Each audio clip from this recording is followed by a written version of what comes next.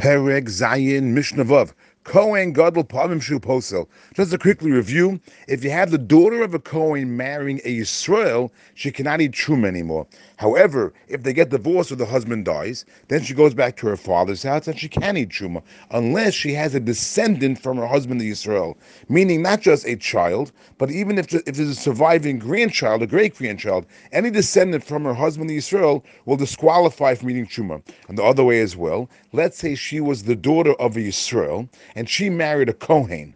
So now she's allowed to eat Truma now. But let's say her husband dies or they get divorced, then she cannot eat Truma anymore. Unless she has a child with her husband, the Kohen, a surviving child, but it could be any kind of descendant, not necessarily a child, even if it's a grandchild or great-grandchild, any descendant. Says the Mishnah, Kohen Gadol Pam Shuposa. Sometimes even a Kohen Gadol, a high priest, could disqualify one from eating Truma. Kohen Gadol. How? Okay, it's how so?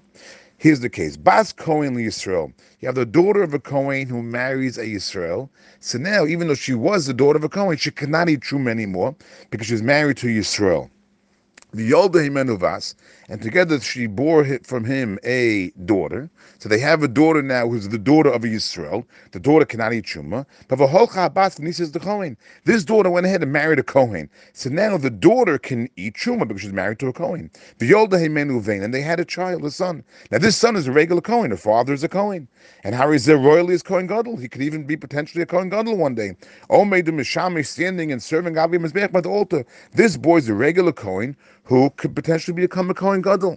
Says the Mishnah, Machilas Imo. He enables his mother to eat Truma, meaning, let's say his father would die. His father, the Kohen, would die. So his mother can still eat Truma because they had a son together. This boy, this Kohen now. This Kohen enables his mother to eat Truma even if his father dies, because his mother was the daughter of Yisrael. But since you married a Kohen and they have this child as a Kohen, that will enable her to continue to eat Truma. But ufosilas emimo, but this Kohen will disqualify his grandmother from eating Truma. In other words, his grandmother was the original case in the Mishnah. We had the Kohen, you had the Bas Kohen, you had the daughter of the Kohen who married Yisrael. Then the husband died, so she couldn't go back and eat Truma because they had a daughter. Now, even if this daughter would die, she could still not go back to her father's house to eat Truma. Why not? She doesn't have a daughter anymore, and she's the daughter of a Kohen, because she still has a descendant. She has this boy, her daughter's son, who's surviving. So even though her daughter's son that survived is a Kohen, could potentially become a Kohen Gadol, meaning he's a solid Kohen, still he's going to prevent his grandmother from eating Truma because she was married to Yisrael and she has a surviving descendant from her husband who's Yisrael, which disqualifies her from going back to her father's house to eat Truma. So it's ironic because the one who is preventing her from eating Truma is a Kohen, and there's also Meris. This is what she would say: Lo chivni Kohen Gadol. Let there not be many like my son.